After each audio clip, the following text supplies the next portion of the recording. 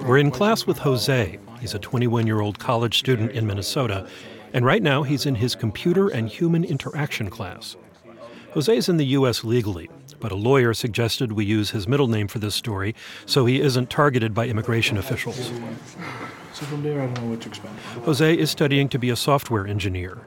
But if President Trump has his way, Jose won't be able to finish his degree. He won't even be able to stay in the country. He's not a DACA kid, but he's been protected by a legal status that's on the chopping block for hundreds of thousands of people. From APM Reports, this is Educate, a podcast in collaboration with the Hechinger Report. I'm Stephen Smith. Our producer, Alex Baumhart, spent time with Jose this fall, and she brings us his story. A heads up, you're going to hear one swear word, and it comes from the president.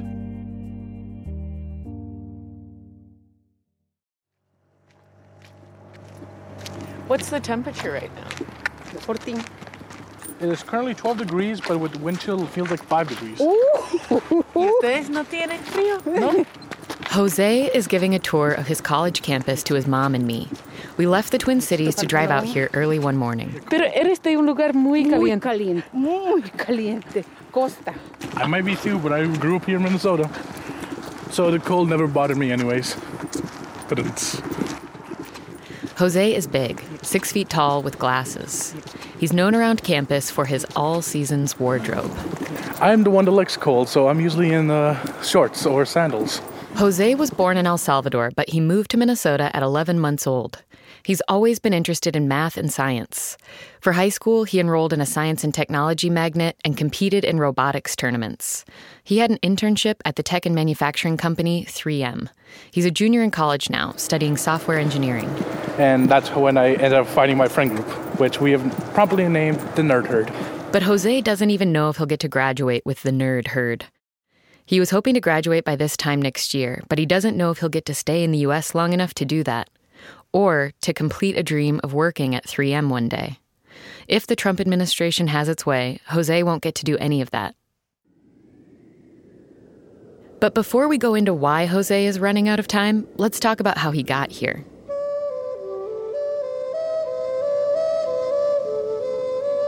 El Salvador. Its primeval beauty is alluring but deceptive. For more than a decade, El Salvador was embroiled in a civil war between a right-wing military government and a leftist opposition movement. Throughout this land of lakes and volcanoes, a civil war has been raging since 1980, claiming the lives of more than 40,000 people. That is actor Martin Sheen's voice, and this doc is actually from 1985. More than 75,000 people ultimately died during the Civil War in El Salvador, which lasted from 1980 to 1992. Countless more disappeared and were displaced. The Carter and Reagan administrations involved the U.S. by supplying the Salvadoran military forces with weapons and training. Heavily armed police return from making their rounds. There are countless instances of deaths and disappearances in which they've been found to have played a role. Yet they are armed with NATO weaponry, which the United States is continuing to supply. Those military forces were responsible for 85% of the killings, kidnappings, and torture that occurred during the war. That's according to a United Nations Truth Commission. Jose's mom was in her teens during the war. We'll call her by her middle name, Gloria. En mi país era abogado. Yo tenía un negocio. In her early 20s, near the end of the war, Gloria studied law in El Salvador. She also ran a small shop. A peace agreement had been reached between the leftists and the government, and she says everyone thought things would become more normal, less violent. But the opposite happened. Gloria says criminal gangs rose up. Her store was robbed many times at night. She graduated with her law degree and got work at a firm. But then a judge she knew was threatened with murder. Another lawyer she worked with was kidnapped. She didn't want that to happen to her. A family member in the U.S. said she should come north. I didn't think about it twice, she says. I said yes. And in the beginning, it was very difficult. In 1997, she and Jose left El Salvador for California. Gloria was 33. Jose was 2 months old. She bought tickets to fly to the U.S. on a tourist visa that they simply overstayed. She found work cleaning offices and houses. Then, in 1998, she moved to Minnesota, where she'd heard there was more work. Gloria cleaned and picked fruit and held a variety of other odd jobs. Then, in 2001, a window opened for her and Jose to be in the U.S. more legitimately. It was called Temporary Protected Status, or TPS. So temporary protected status is an executive function. This is Kara Lynham, an immigration attorney.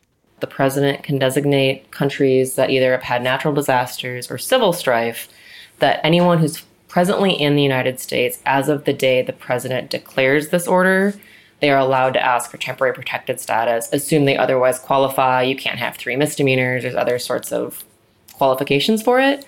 And it can be extended by the president kind of as long as the emergency exists in that country. TPS was created in 1990, and Salvadorans were the first to benefit from it. During the Civil War, many Salvadorans had come to the U.S. undocumented. Now that El Salvador was left in a shambles, it was the U.S. government's way of saying, "You're safe here. It's too dangerous to send you back to the country you left."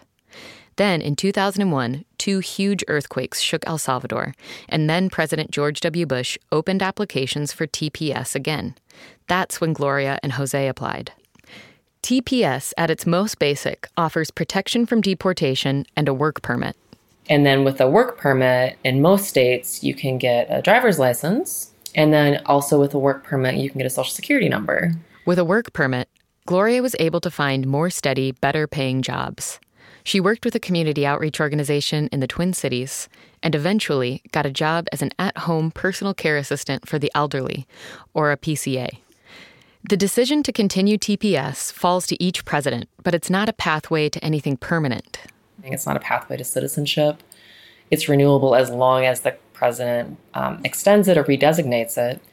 Every administration, Republican and Democratic, has kept TPS going for Salvadorans since 2001, and it's been extended to people from 9 other countries. The situation on the ground in El Salvador has not gotten better. It's still incredibly dangerous. But earlier this year, President Donald Trump and the Department of Homeland Security announced they'd end TPS for the 260,000 Salvadorans that have it by September of 2019. The administration has also announced the end of TPS for tens of thousands of other people from several South American, African, and Asian countries. Right now, there are more than 300 college students in Minnesota on temporary protected status. El Salvador was the murder capital of the world for a long time. And, you know, it's a country experiencing incredible civil strife. To think about how the election in 2016 turned out and that El Salvador would suddenly be considered a safe country to return to, I don't think anyone could have predicted that. September 2019, when his TPS runs out, is 3 months before Jose would get his bachelor's degree. He'd be forced to leave the only country he knows for a country he knows only from stories.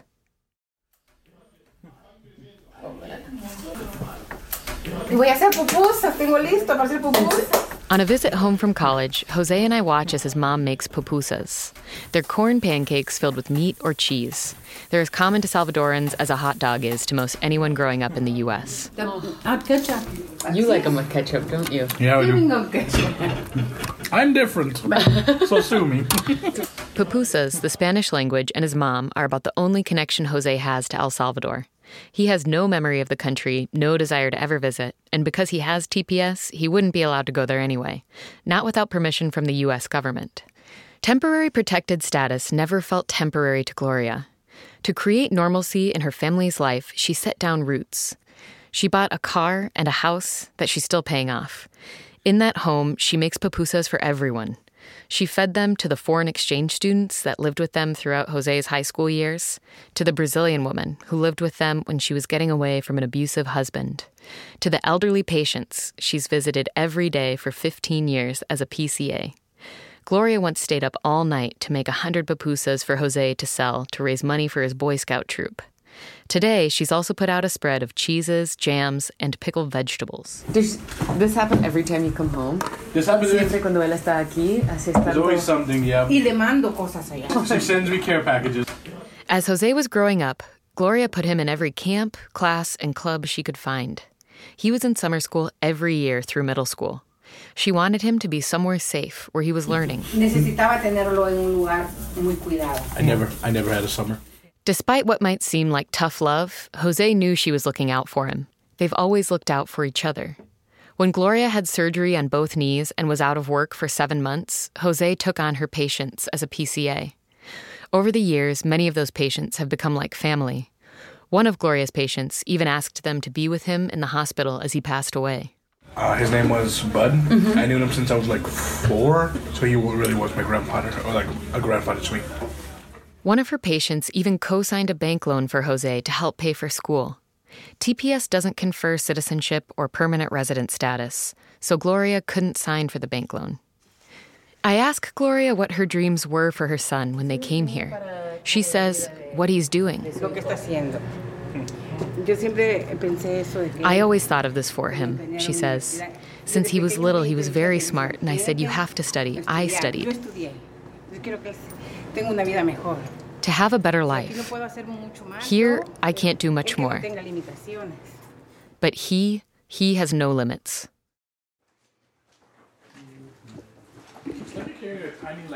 Back in his college apartment, Jose and I talk in his room while his mom's in the kitchen. She's making lunch for us and his roommates. So any specific questions? Jose tells me he's facing another obstacle to graduation, the cost of tuition. Students on TPS don't qualify for federal student aid or loans. Jose says being on TPS didn't play a large role in his life until he went to college. Not until I started needing to apply for scholarships in college. It didn't really affect much. In the process of applying, what did it feel like? Just like it felt like so kind of like it was choking me because it kind of like... Jose has 2 more semesters to complete so he can graduate, but he pays his tuition almost entirely out of pocket because he can't access those federal loans and aid that other low-income students get. He gets some money from Minnesota's DREAM Act scholarship for DACA and TPS students. He looked for other scholarships, but the applications all asked the same question. Citizen or permanent resident? Nope. You're a citizen, permanent resident? Nope. He doesn't want to ask anyone else to co-sign another bank loan. But between his mom's wages as a PCA and his work part-time in the school's technology lab, they don't earn enough to make up the difference in tuition. My mom's doing more job. I work more during the summer to hopefully make some money, and it's just barely scraping by. Like, we've been in the red for the last few months now, and so there's a good chance I won't be coming back here next semester. They need to cover about $10,000 in payments to the school for him to stay enrolled next semester. He thinks he'll have to take a semester off to work and save as much as he can. But of course, like money, time is running out. Multiple times during my college life, I haven't been able to pay out the tuition to maybe the day before the next semester started because we just didn't have the funds and had to scrounge everything we could. It's just not been easy. You want to check out the bookstore? We take a walk. There's more of the campus to see. Became known as the Jose says hi to the buddies we pass. Hey, Ray. He bear hugs them. Hi, Miss Alice. Despite everything, Jose and his mom are optimistic. A judge in California recently issued an injunction to stop the Trump administration from ending TPS until a case against it is heard. The case argues that Trump's decision to end TPS was done with racial animus. The case cites several allegedly racist comments President Trump has made, not least of which was one at a meeting of legislators in January of 2018 to talk about TPS for Salvadorans, Haitians, and Hondurans. Trump asked, "Why are we having all these people from shithole countries come here?" Kara Lynham, the lawyer we heard from earlier, says that Jose's best bet is for Congress to pass legislation allowing a pathway to something more permanent. She says it's the same thing many lawyers are hoping Congress will provide DACA recipients as well, an actual pathway towards citizenship. For now, Jose's future status in the U.S. is in the hands of federal courts, Congress, and the president. Short of getting married to a citizen, there's little he can do but wait. He says his college offered that they might be able to keep him on as a foreign exchange student should TPS end. But that doesn't solve the long-term challenge of staying in the U.S. It would be good because I would have my education. I would be able to find a good career somewhere else. But it would be bad because my mom and I lived here all our life. This is all we have. Unless he pays this semester's tuition before January, he'll have to take a semester off. His school says it's allocated all its scholarship money for the year. A few of Jose's family members, both here and abroad, helped with tuition last semester, and they may be able to help again. But $10,000 is a lot to come up with. Jose is proceeding on the assumption that he always has, that he'll get to stay here in Minnesota, that he'll graduate from college sometime soon, go to graduate school, get that dream job at 3M. I asked if they had to think about last. No nos gusta pensar así. We don't like to think of this, they say. We live our life as we're here, this is our home, we're just going to treat it as we're staying here. We don't like thinking of the end because that just makes the pressure even more unbearable. We leave campus to crunch through the snow back to Jose's apartment. He has class soon, and he's conscious of the time.